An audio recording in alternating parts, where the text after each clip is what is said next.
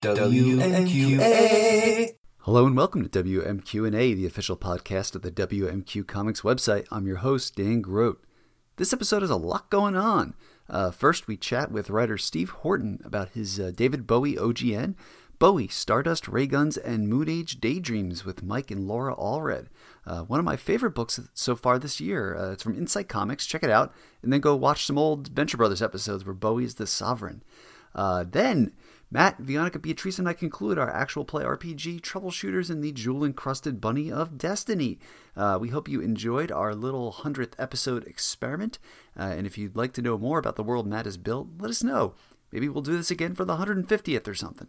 And finally, Matt and I get around to answering those 100th episode listener questions we put out the call for last month. Thank you for your patience. First, a bit of business. We have some new patrons to welcome into our fold. Thank you, Carla Pacheco, Seren, and Rick Cook Jr. for joining the WMQ Comics family. As subscribers to the WMQ Patreon, they get early access to episodes, thanks on our site and on the show, and a customized bonus reading column by Matt Lazowitz built around the character, creator, or theme of their choice. We've already got one request for a Spider-Woman-centric column, so I look forward to hearing what the other two of you request. These new backers put us within spitting distance of our first goal of $10 in monthly subscribers, which will trigger a new Starman project Matt's been working on. So, Starman fans, raise those wands and make yourselves known. Meanwhile, what do we got going on over at WMQcomics.com? We've got Will Nevin talking Sean Gordon Murphy, Raphael, and Cosmic Crisp Apples in his Why Will column. We've got Joshua Burmont reviewing Quantum and Woody #1. We got Matt Lazowitz writing about James Tynion IV's run on Detective Comics in This Month in Gotham. And we've got little old me picking our top comics for April. Hie thee hence to WMQcomics.com to peep all those goodies. All right, enough pre-show banter. Let's get on with it. Here are me and Matt and Steve and Veronica. So Steve, what comics do you remember reading when you first got into the medium? Oh goodness, that back when I was 12 years old, I would accompany my mother to grocery stores, and she would pick up the latest issues of Transformers and Power Pack, both from Marvel, and she was fine with that when they were 50 cents or 75 cents. But whenever they would do $1 or $1.25 giant size issue, she would argue about it, and I'd have to convince her to still buy me the comics so I wouldn't miss out on the anniversary issue. That was definitely my earliest exposure to comics, was Marvel, and for a while that's all I would buy was Marvel comics. It wasn't until I think late high school or college that I started branching out into DC and then independent comics.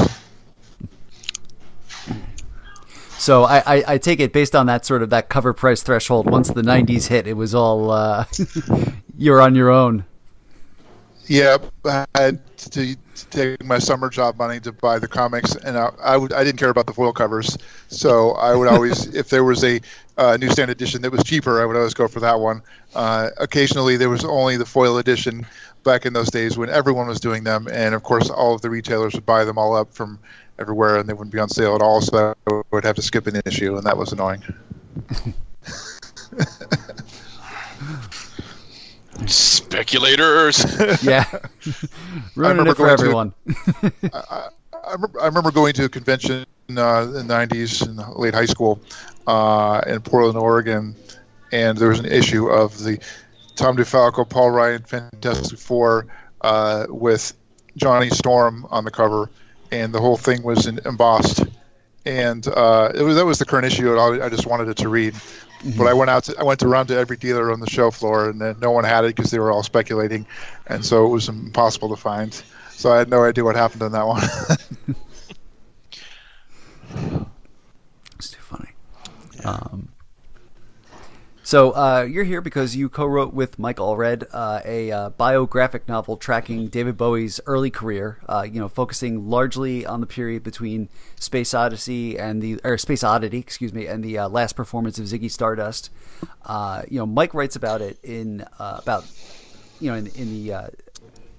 book about it being a passion project for him. But I'm curious how you got to become involved in it. I'm a big David Bowie fan, not as much as Mike, but about 3 years ago, it was a year after Bowie's death, and Orbital Comics in London was doing an exhibition where they commissioned a whole bunch of comic book artists to interpret Bowie album covers in their own way and draw them themselves, how they would like the albums to look. And so they had this great exhibition there. It was wonderful, and that kind of inspired me. What if someone did a whole graphic novel about David Bowie? No one's really ever done this before. There have been some smaller works, but no one's really attempted a biography in that form. The original artist kind of dropped out after a short period of time, and then I kind of found Mike Allred. A friend of mine named Phil Hester told me, you have to talk to Mike when I was looking for an artist. So I tracked his email down, and he was extremely enthusiastic. I'm a big Bowie fan. He's an even bigger Bowie fan, and we were off to the races after that. That's great. I got to say, spending too much time on the internet as I do, the response to this book seems like it's been overwhelmingly positive. Like first hit of the year type stuff. What have you been seeing on your end? Yeah, the critical reception has been overwhelmingly positive. Everyone is extremely happy. Not just Bowie fans; they're of course over the moon, but also casual music fans or just comic fans in general. It's almost universal praise, which is wonderful to be validated and to realize that our 3-year effort has turned out to be a pretty good comic. The sales have also been really strong, so it's nice to be a part of something that's not just critically acclaimed, but is also selling really, really well. So that's nice too. No, that is definitely great. What was the dynamic like between you and Mike in terms of working together? I put together an initial script, which got us the agent, the publisher, and then Mike said, I'd love to draw this, but I think I'm going to do a rewrite because there's a lot of stuff you left out. There's a lot more detail we could put in, a lot more of the cool events that happened in Bowie's life, a lot of things that I really want to draw that happened to Bowie that I've never gotten to draw before. And so he rewrote it. And pretty much 75% of my script still made it in, which is wonderful. And he just added a lot of stuff, behind-the-scenes material, a lot of captions and cameos and really cool meetings, and a lot of stuff that really deserved to be in there to make the book whole. And the cool thing is, there's anytime you see a dialogue or detail, it's pretty much verbatim of what really happened. We try to be as super accurate as we could, but also since we couldn't print the lyrics, we also decided to put a lot of crazy psychedelic sequences in to illustrate some of the songs. That's an awesome way around it. It's always fascinating to me to see music represented in comics, because it is one of the few things that comics can't do that other mediums can. That came from Mike, that sort of psychedelia to represent the music? Once I knew Mike was on board, I put some stuff into the script to make sure that he would draw a kind of Steve Ditko Doctor Strange sequence between David Bowie and Ziggy Stardust. That was after we landed Mike Allred, because I really wanted to draw that. But yeah, a lot of the psychedelic sequences were in the script, and a lot of them came from him as well. Kind of a mix, but we wanted to make sure that people following along and putting together their own track lists and their own playlists would see some of their favorite songs depicted. One of my all-time favorite scenes in the book is the Life on Mars sequence, when he hears about this terrible song called My Way from Frank Sinatra, and he realizes that what the song is based on, and he decides to write his own version of that kind of makes fun of it, and came out with Life on Mars. And you kind of see all the verses illustrated over the next few pages, including Mickey Mouse becoming a cow and all the other cool lyrics in the song. And then he rushes downstairs and finds Rick Wakeman and said, "Hey, I'm going to play this, but I'm terrible at the piano. Can you make this? Can you do the piano part of this?" And it went from there. And I'm curious, you said that a lot of that narration was Mike, because I thought it was interesting, that sort of very staccato narration versus making it hugely flowery and letting the dialogue carry so much of the book.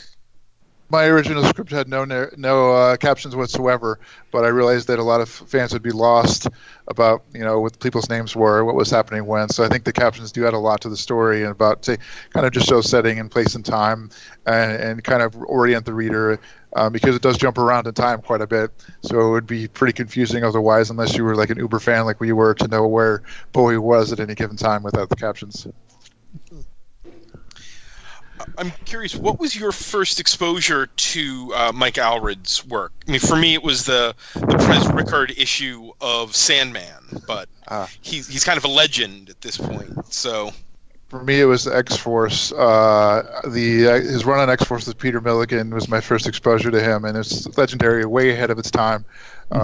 People didn't know what to make of it. It was so groundbreaking, and I loved it. I felt like all comics should be like this. And loved the art, and then I tracked down a lot of his other material. I've tracked down his Madman and all of his other comics that take place in the Batman universe, and then recently I read his Silver Surfer. When I first found Mike, he was just coming off that run, and in my opinion, is probably the best Silver Surfer that's ever been done. I think it's even better than John Buscema or Jack Kirby or even Mobius. I really, really like his run. Yeah, that's definitely something I've heard from people who've read that book, and just honestly, on the whole, I feel like Allred is one of those artists who really has aged like a fine wine. I mean, going from watching him evolve from Madman to X-Force Ecstatics to the more recent stuff like Bowie and Surfer, and he's got a book coming out from Dark Horse this spring, X-Ray Robot, I think it's called.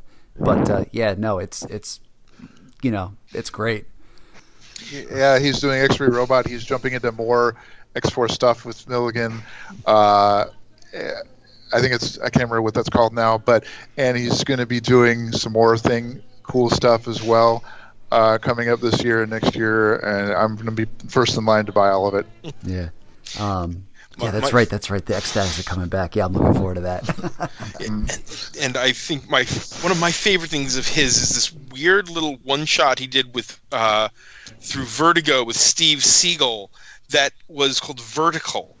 It was about half the width of a normal comic, and it opened vertically instead of horizontally, so it was this gigantic thin strip comic. It was just bizarre and so cool.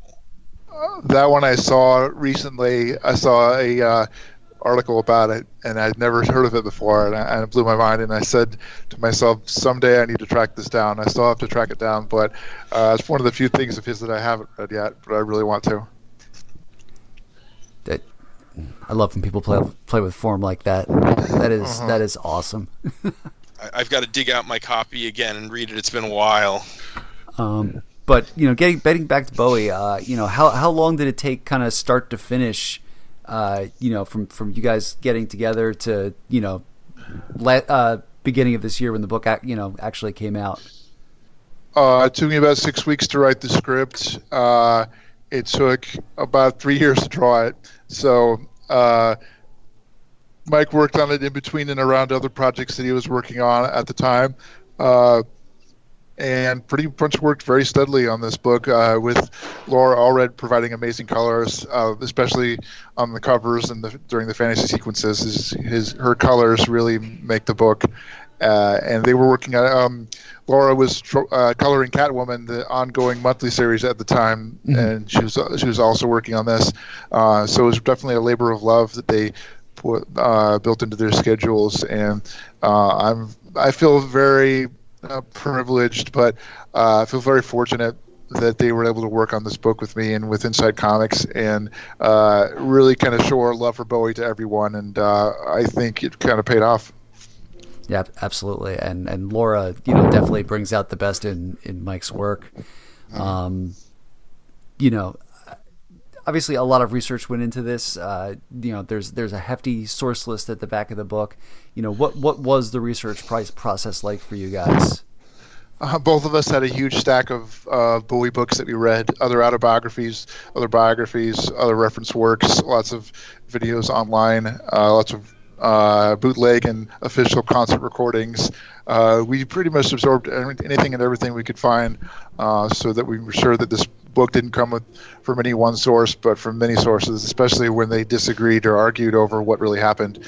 We try to kind of synthesize all the sources into what we feel was the most likely occurrence.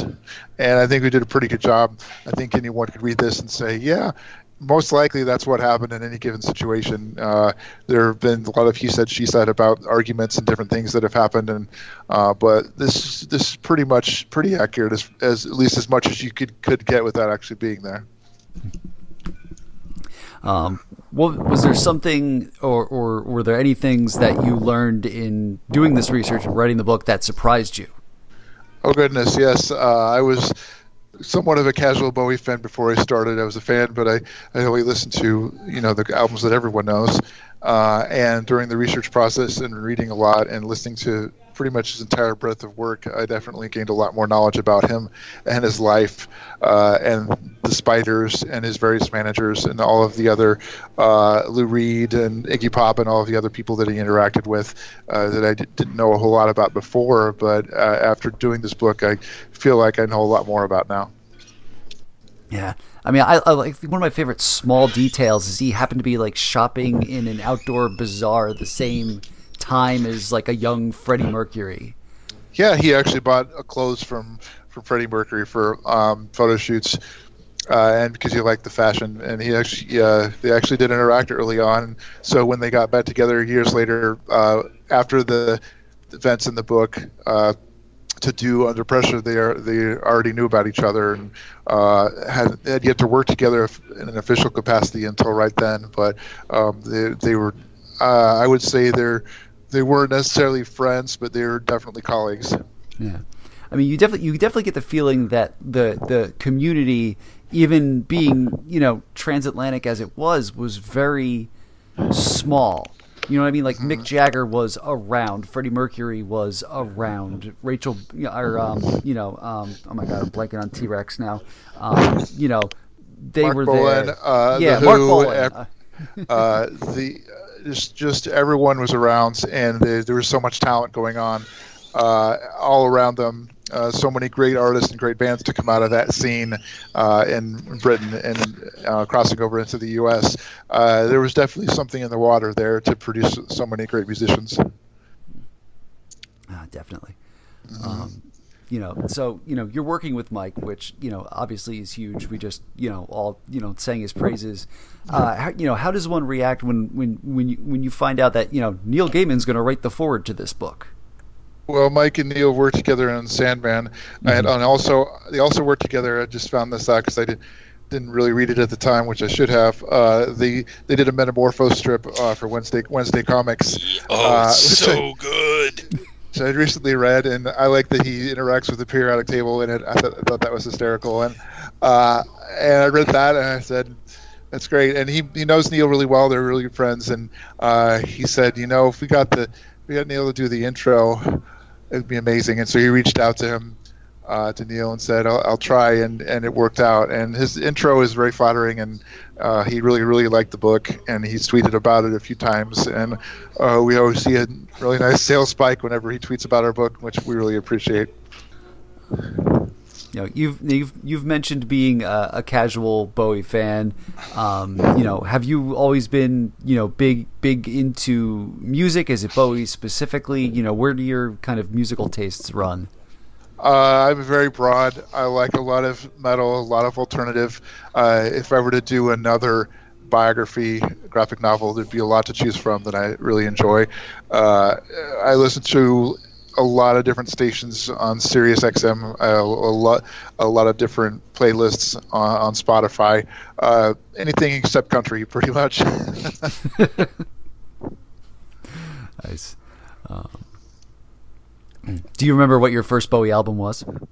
Hunky Dory, the one that everyone listens to first, which is pretty basic, but I like Laugh on Mars, is my favorite song. So that's definitely the album I go to most, but I like Ziggy, I like Aladdin Sane, Diamond Dogs. I recently re-listened to Station, and it's 6 songs, and it's just flawless, and it's amazing. how tight that album is. It's one of my favorites now. And some of his later work, like I really like Earthling. I like The Next Day and Black Star, and a lot of those other later albums. Outside is really good. There's a lot of good material on his 90s and 2000s output that people might not realize because they only listen to his 70s stuff. Yeah, I think my first album was, and of course, gosh darn it, I'm blanking on it, but it's the one that came out in 1999 that had Tuesday's Child and The Pretty Things Are Going to Hell on it. Oh, that was Hours. Hours, yes, thank you. Yeah, I worked in a Sam Goody at the time, and like that was one of the promo discs that we had that they would just play in the store. I mean, I'd heard Bowie before that, but that, you know, was around the time I actually had, like, you know, walking around money to buy CDs. If I'm not mistaken, that album was made kind of in tribute to Iman as kind of a wedding album, and so a lot of the songs on there are kind of in reference to their relationship, which I think is pretty amazing.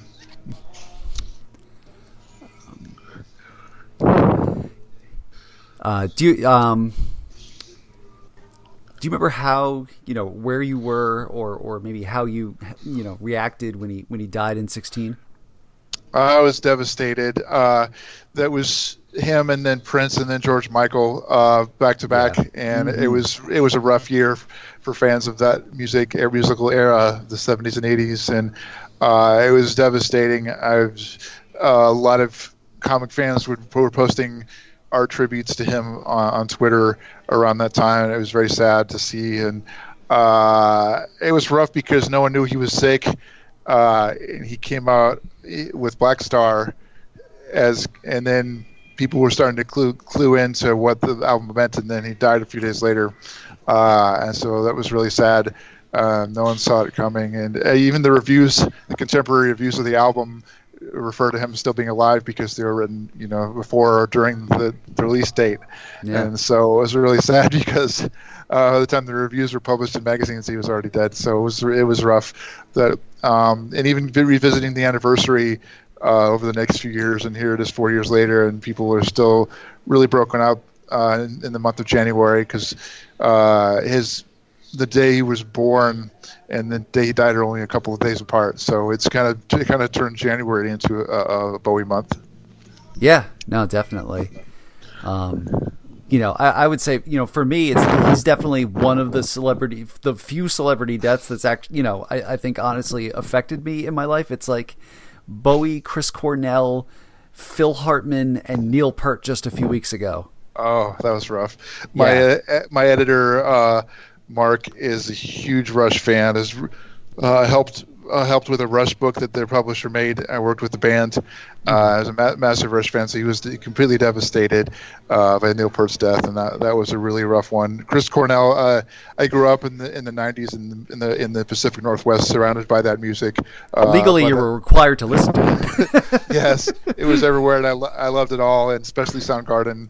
And so that one hit me pretty hard, especially since he was still very young, and he was experiencing a lot of depression. So it was really, really hard to take that one, because I feel like he still had a lot of really good music left in him. Yeah. Now, how are you generally listening? Are you a vinyl guy? Are you a record collector, or are you pretty much all digital at this point? Yeah, I'm a kind of a new in between Gen X and millennial, so I kind of listen to everything digitally. I kind of abandoned physical media a long time ago. Smart. You know, I'm looking around at all these DVDs on like various racks in my house, and I'm like, why? It's like I have Disney Plus. Why do I have any of this anymore? It's just occupying space. For me, it's my kids get a hold of the discs and break them or scratch them or scatter them all over the house. So I try to get rid of them as much as I can. Yeah. Childless life, baby. I love me my physical media. Because the cat doesn't care about DVDs. Your cat's not likely to knock a disc onto the floor or anything like that. Yeah. No. She's not. If you leave it, back shiny side up, she might stare into it and look at herself and admire how pretty she is. But that's about it. Isn't that right, Bets? Oh, man. It's funny. I think I told this story last year. We had Jeff Rugby on the show right around the time Gunning for Hits had launched. But for a little bit, I was seeing this therapist who was a session musician in Philadelphia in the late 70s. And he played, because he was working at Sigma, he played sax on Young Americans. So, so for our last session, I just made him tell me Bowie stories. Yeah, great album. A lot of good songs on that one. I like that it was very much influenced by that sound, and that's amazing that he got to play on that. It must have been quite an experience. Oh yeah, no, definitely. The funny thing is, I thought he was going to tell me something like crazy with Bowie, especially that's the whole Thin White Duke period. He's getting heavy into the cocaine, but he tangents off into Teddy Pendergast. That guy was off the rails. And that's interesting. I think that Luther Vandross, I think, was a backup singer for Bowie around that period as well. Mm-hmm. Yeah, that's good stuff. We would love to. I hope to someday revisit Bowie for another book. We'll just have to see how sales do and things like that. But hopefully someday we'll get to tell the rest of the story. You have read our mind on what the next question would be. There's a lot more ground to cover. Thin White Duke period, his later work after that, and Let's Dance, and the albums that followed. There's definitely a lot more ground to cover, and a lot of very interesting things that happened to him in his life that even fewer people know about. A lot of people's knowledge of Bowie stops and ends with Siggy, so it would be a lot of fun to explore the rest. Definitely, especially as he's going through the 80s and from Let's Dance into even like the Tin Machine stuff, like how he's evolving and trying to sort of stay relevant, keep up with the times, but also keep ahead of the times. The I'm Afraid of Americans duet with Trent Reznor. It's just, it's amazing how he keeps changing. I love that we got to include a little bit of that in the back of the book as an epilogue. Allred asked me, I'm doing this montage sequence. Is there anything you'd really like me to include? And I made sure to request the I'm Afraid of Americans video where Bowie's being chased around by Trent Reznor, and he put a little panel of that in there, which I appreciated. Yeah, and just seeing Allred draw Bowie in the Labyrinth getup too was just amazing. Yes, he did a full page Labyrinth commission a while back. That's around the internet if you look, but he definitely draws the Goblin King very well. And if we were ever to do more, I would make sure that we covered Labyrinth extensively. But it's funny. Matt and I were talking like right before we went to recording, and ideas for what a follow would be if that were something you would be to do. And we were just talking about how interesting it is to see all the people around his orbit as well. Mm-hmm. You know what I mean? Yeah. Like Iggy or Lou Reed, etc. Yeah, and that doesn't change as he gets older. He interacts with the Pixies. He interacts with quite a few bands. Flaming Lips that he worked with. There are a lot of bands that he worked alongside toward the end of his life that would make appearances in the book, and a lot of great music videos to reference. Like Ashes to Ashes music video would be a really good one to talk about because that video was legendary and won tons of awards, and is really, really bizarre and psychedelic and shows a lot of his mime and clown period in it, and, which I really, really liked. I liked all the references to his very early career in that video. So there's, like I said, there's a lot of ground to cover still. Definitely. Now, here's where we might reach a little, but are you by any chance familiar with or a fan of the Adult Swim program, The Venture Brothers? A little bit. Not really watched too many episodes, but I'm somewhat familiar with the characters. I see costumes every time I go to a convention. Okay, so I definitely won't belabor this, but there was like a period, especially early on in the show, where like one of the sort of big bad characters was a shapeshifter who took the form of David Bowie, and walked around with. He had these two henchmen. One was Iggy Pop, and the other was Klaus Nomi. It's funny. Bowie did an SNL appearance with Klaus Nomi once. I went up there referencing that at all. That's hilarious. They probably were. The creators of the show are both huge Bowie fans. That's wonderful. I know there was a TV show. I'm trying to remember the name of it. It was a couple of guys from New Zealand did this TV show with a lot of music in it. Flight of the Conchords. Flight of the Conchords, thank you. And one of the episodes has a song called Bowie that is Bowie in style, and the sequence in the episode is all Bowie parodies, and it's really funny. Yeah, that's I think that's the first episode of that show. It might be period, but it's definitely the first one that I ever watched, and I loved it. One of the writers for that show went on to play Tamatoa in the movie Moana, and did the song "Shiny" is a Bowie kind of pastiche. And the first time I ever saw that movie with my kids in the theater, and they started playing "Shiny," is like, this is a Bowie song, isn't it? And I looked it up later, and yep, it was.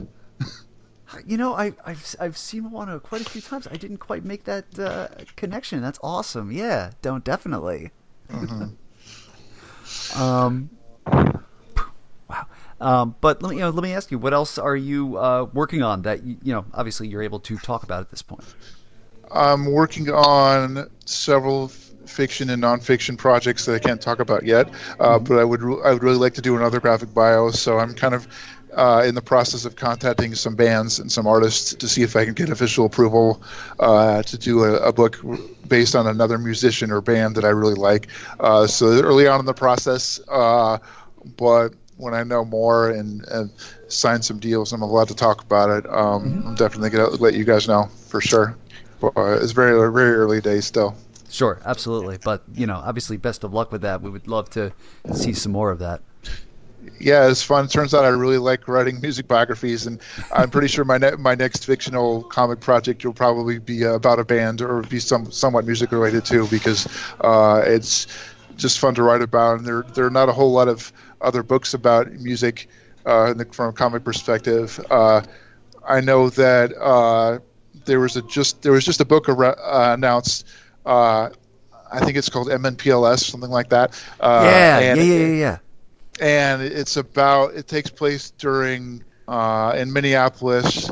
And Prince is a character in the story, and it's all about a band that is similar to the Revolution and how they're the rise of this fictional band in Minneapolis, and I think that's wonderful. And I know the creators, and the book is going to be a huge hit, and I can't wait to buy it. I think it's out in November. Yeah. Joe Illidge is writing that. I'm definitely looking forward to that one. And Hannibal Taboo is writing, and he's a friend of mine. And the art on that is the newer artists, the kind of discoveries in the I had never heard of them before, but they're amazing, and the art is going to be spectacular. So definitely, if you're a fan of Bowie, definitely check that one out.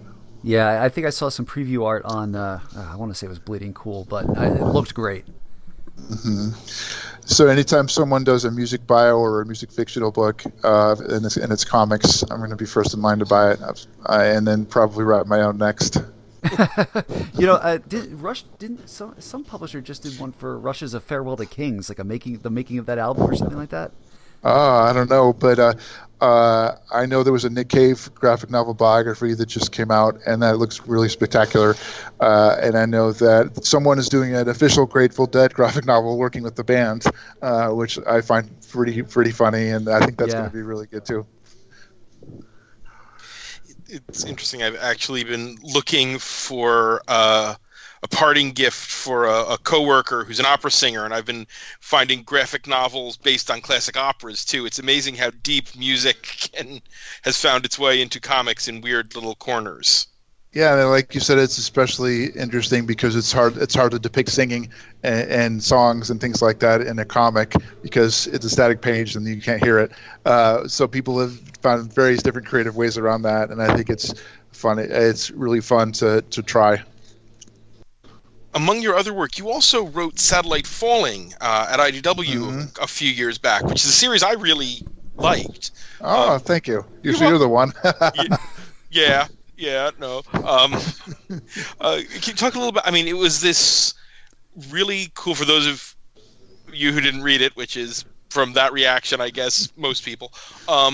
a sci-fi set out in sort of a space station where there's the main character is the only human on the station, and is a space cabbie / bounty hunter.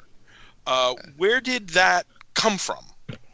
Interesting that you mentioned Space Cabbie, because that DC series was definitely an influence, along with Fifth Element and Star Wars. I wanted to do a space opera really bad, and I came up with this idea of what if there was a station manned entirely by aliens with a single lone human escaping from Earth, finding her way to the station. What would happen to her?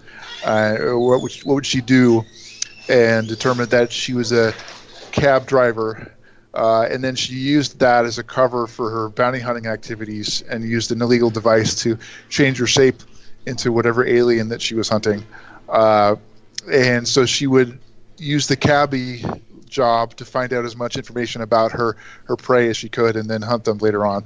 And I thought that was a really neat premise for a book. And then I determined that the Earth had fallen and was corrupt, and she was one of the only good human beings left. And Earth was tracking her, and she puts a kind of a band of aliens together to keep Earth from destroying the station and infecting everyone. And it turned out really well. The artist Stephen Thompson, who did Star Trek and Star Wars, he did Star Wars before the book and is now drawing Star Trek Year 5 for IDW. So he's definitely the unnatural to do a space opera, and it was a lot of fun. We did 5 issues of that, and the critical reception was great. Didn't sell too well, but that was okay, because not a lot of independent books sell too well, but we still enjoy doing it, and I still sell plenty of them at conventions. Once I explain the premise to people, they're like, that sounds cool, and the art is really nice. I think I might try this out. That's great. Speaking of conventions, do you have any shows coming up now that we're heading back into the season? I just did Central Florida Comic Con this past weekend. That was a lot of fun. I met some fans, also a lot of Bowie books. It was a blast. I don't have any on my schedule. I'm trying to talk to some of the people doing the Bowie book overseas, because the book is a huge success in Italy and France and Spain. And I'm trying to talk to the publishers there, conventions and comic book stores there, to see if they might want to fly me out and do some signings of the international edition. So we'll see how that goes. But no conventions on the schedule. But anytime I do a signing or a show, the book flies off the shelf. So I imagine if I try to ask a few more people, I could probably get some things on the schedule. We'll see what happens. Awesome. Have you made your Oscar picks yet? I really, really liked 1917. And it was really, I liked that they made it look like it was all one take, and the acting was fantastic, and the story was amazing. And that one is definitely my choice for Best Picture. Was not too impressed with Joker or Once Upon a Time in Hollywood. I thought those were both only okay. So that would be my choice. It would be 1917 if I had to choose. I was upset that Knives Out didn't get nominated for Best Picture. Thank you. It was the best movie I saw last year, and I think Rian Johnson is a genius. And I was really sad that it didn't get nominated, but it's okay, because I think people should go see it anyway. And if they liked Clue, this is that, but better. We are a decidedly pro Knives Out podcast.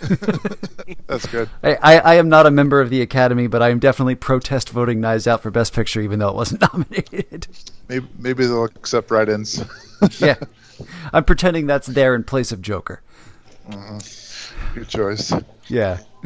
I'm hitting 1917 this weekend. It's the last of the lot that I need to see. You'll like it. Pretty much the point of view and the single take scenario following these two soldiers draws you right in and never lets go. It's very intense. If you saw that movie with Adam Sandler, Uncut Gems, how intense that movie was, this is equally as intense. So it's just you're exhausted by the end of this movie, and I think that's great. Cool. Wow. That's awesome. What are you reading right now? Comics or otherwise? Let's see. I'm reading a book called Republic of Thieves. It's by Scott Lynch. Scott Lynch. It's book 3 of the Gentleman Bastard series, and it's amazing. It's his best book yet by far. It's just completely engrossing and compelling, and that one I'm really, really enjoying right now. As far as comics, I really like Jonathan Hickman's X-Men comics. Mm-hmm. Little bit overwhelmed by the number of comics now, but his House of X and Powers of X were incredible, and I like that he kept killing them and resurrecting them. And Moira is now a mutant that starts over in time every time she dies, and I think that's pretty wild. And the art on those books has been really stellar as well. Yeah, it's funny. I know the discussion lately, the past couple of weeks, has been, are there too many X books? And like Hickman had to go on Twitter and be like, you don't have to buy them all, guys. But I mean, it is a lot. But that said, they're also really good. Yeah, their quality is at an all-time high, and there's a lot of really good creators in some of these books. And it is a bit overwhelming, but I'm definitely finding ones that I like within all of them, especially the ones that they have coming up. There's a young X-Men, I can't remember the title. But Children of the Atom? Children of the Atom. Vita Ayala is writing that, and it's all about kind of descendant characters of the X-Men, and I think just from the art and the description and the creators is definitely something I'm going to have to check out, because that sounds amazing. Yeah, definitely. There was like that like 1-2 punch week where it was like, oh, here's the new Vita book, here's the new Leah Williams book, and I'm like, okay, well, I mean, sold. I've only been waiting for these for months. I like Leah's art writing as well. She's an amazing writer, and I pretty much buy everything she does. And of course, Mike Allred's X-Ray Robot is coming out, and that's a must buy. And there's anything music based that's a comic book form that's coming out, I'm going to buy. So we'll see how the year goes. Right on. Well, Steve, as we're wrapping up here, how can people follow you online and everything you're doing if you in fact wish to be followed? Sure, you can find me on Twitter at Tropical Steve. It's probably the best way to find me. I'm always tweeting on there about Bowie and about music and about comics in general.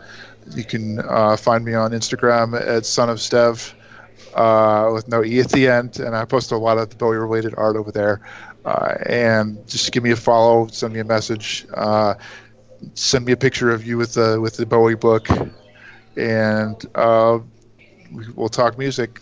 So it's been quite a ride doing this book, and I'm looking forward to seeing where my comics career takes me next. Awesome. Steve, thank you so much for coming on doing the show. Thanks very much. It's been a blast. WMQA.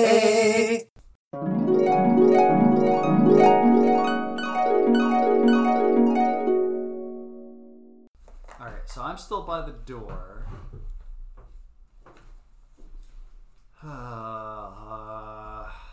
Mirror Guy. Mm-hmm. How far away am I from Mirror Guy? Mirror Guy is about 15 feet that way. Okay, so if I have 30... I'm going to try and stab Mirror Guy. Okay. With my knife. Okay. All right, so that is... Yeah, first I can see so 15 feet, get in, roll your... Okay. So that's a 9 plus, say, 15. Does not hit. Really? Yeah. He's got somewhat of a better AC. Okay. So he kind of it seems like he's got some sort of magical armor over his clothing that deflects the knife. Okay. And you can choose to disengage and back off 15 feet, so you're not in melee range with him when his turn comes around. Yeah, all right, that sounds like a thing I should do. Okay, Get you do that. Splash zone, buddy. Yeah. Yep. All right, so that was that turn. Now there's no ice for you to slip on. So Yeah. That's a good thing. Yeah. Now we're back up to Cold's turn. Attack.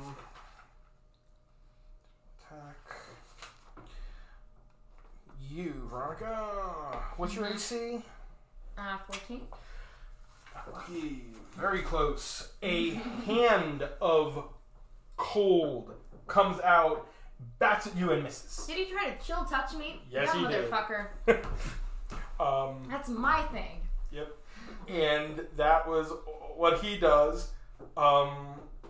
Weather Witch is now been all sorts of screwed up, and she decides, she looks around and she brings the windshield back up and starts backing away. Yeah. Sorry, Lenny, but I hate to say it, but he was right. You're not paying us enough for this. Yeah, get out of here, girl. I like that this room full of money and gems isn't enough payment. Yeah. And an explosively magical rabbit statue. Yeah. Yeah, They only get paid a percentage, you know? and there's only so much you can you only can't, split it so many ways. and you can only split it when you're alive. Yeah. It's fair. Okay, back. Okay, here. Okay, Mickey comes out of it. Okay. She stops. She's still laughing maniacally, but now it's a different tenor of maniacal laugh. Yeah. It's like, oh, I'm gonna hurt you.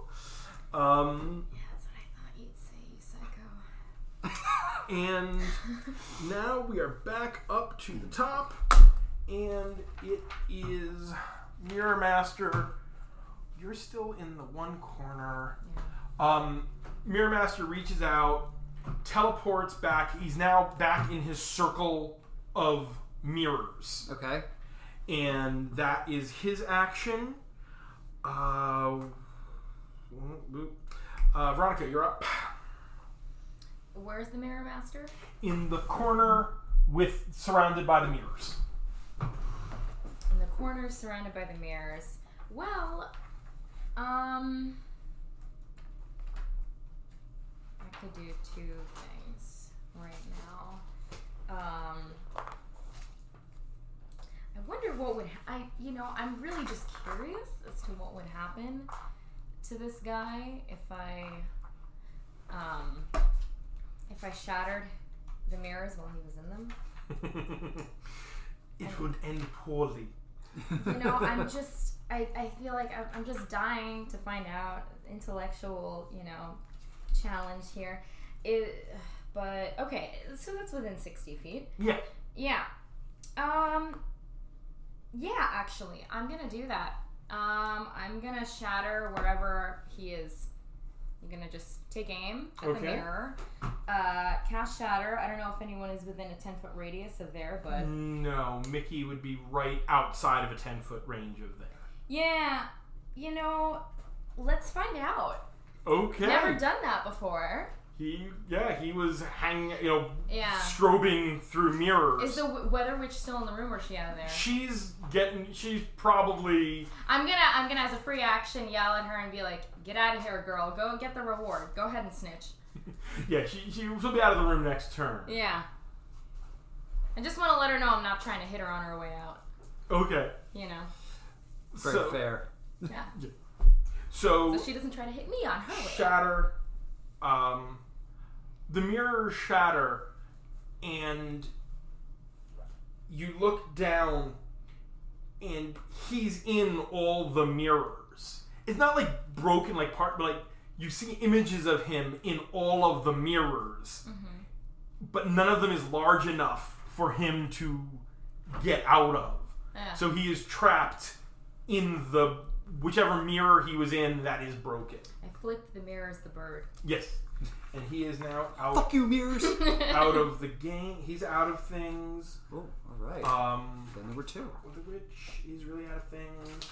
And it's your turn. Alright. Well, it's just me and you, Lenny, and the crazy kid. So, yeah, I'll go after Lenny. How far apart are we?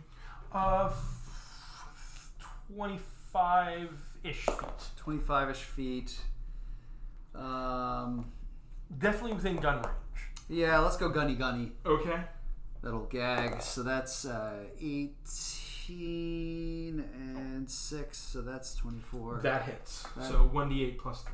1d8 plus 3, 2, 5. Okay. It's at that point that even with most of his gang is gone, he drops the wand and puts up his hands. Listen, I'm not getting paid enough for this. I was just doing what I was told. Most of us, we were normal guys before he came to me. I brought them to him and he wanted this. We went in. He said we could keep anything else if we just brought him that weird ass statue. Who's he? He's my boss. I don't know his name, but What's he look like? Oh, you notice that the wand that is still in his holster is suddenly spreading ice over his body to the point that he is pretty quickly liquid nitrogened up and is now flat out frozen statue guy. Mickey looks at her now completely frozen uncle and is just frozen metaphorically. Yeah. And just isn't doing anything. You look over at the pile of stuff and there is a box that is roughly the size of that safe deposit box at the front of the stack. You go into it and you find a fairly adorable rabbit statue with a big blue gem right on its belly amongst the property. And as this episode has gone very long, you have now defeated my rogues puzzle. But who was in charge? Well, you're just going to have to all come back and find that out in a future episode. That's what we call a story hook, folks. Did you like this? If you did, let us know, because we can do other ones, other continuing adventures. Yeah. Everybody have fun? Yes! And we didn't even have to kill a teenager. Okay, so for the 100th episode, we just put out a call for random questions on Twitter. We got 2, and so let's do that. First, from friend of the show, past guest, Zach Quaintance, which non-Simpsons Springfield residents would you be, and why? That is an interesting question. I mean, we could always be Rose and Carl and Gildan Lenny, sending some outgoing mail. We've always been Lenny and Carl. I mean, to be quite honest. yeah. I think we're just Lenny and Carl. Yeah. It's safe. You're never going to get really big plots, but you're also, you're there pretty much every episode. I think Lenny and Carl. Yeah. I think that's a good answer. All right. High five. All right. And then the other question from D. Emerson Eddie. If you were to find yourself lost in the woods, which original 5 X-Men member would you want to be stuck there with? Ooh. Stuck in the woods. Stuck in the woods. That's an interesting, because if you were looking to get out of the woods... I mean, ideally, probably, as much as I've spent much of this podcast decrying him, Hank McCoy. I did not think you were going this way. I mean, okay, you know me and my love of Cyclops. Yes. But Scott never had the chance to be a Boy Scout. Scott was... He has just a was personality. Yeah. He does. But he was in an orphanage, in a city. He never got out there to wander. Young Beast, striking me, he was a Boy Scout.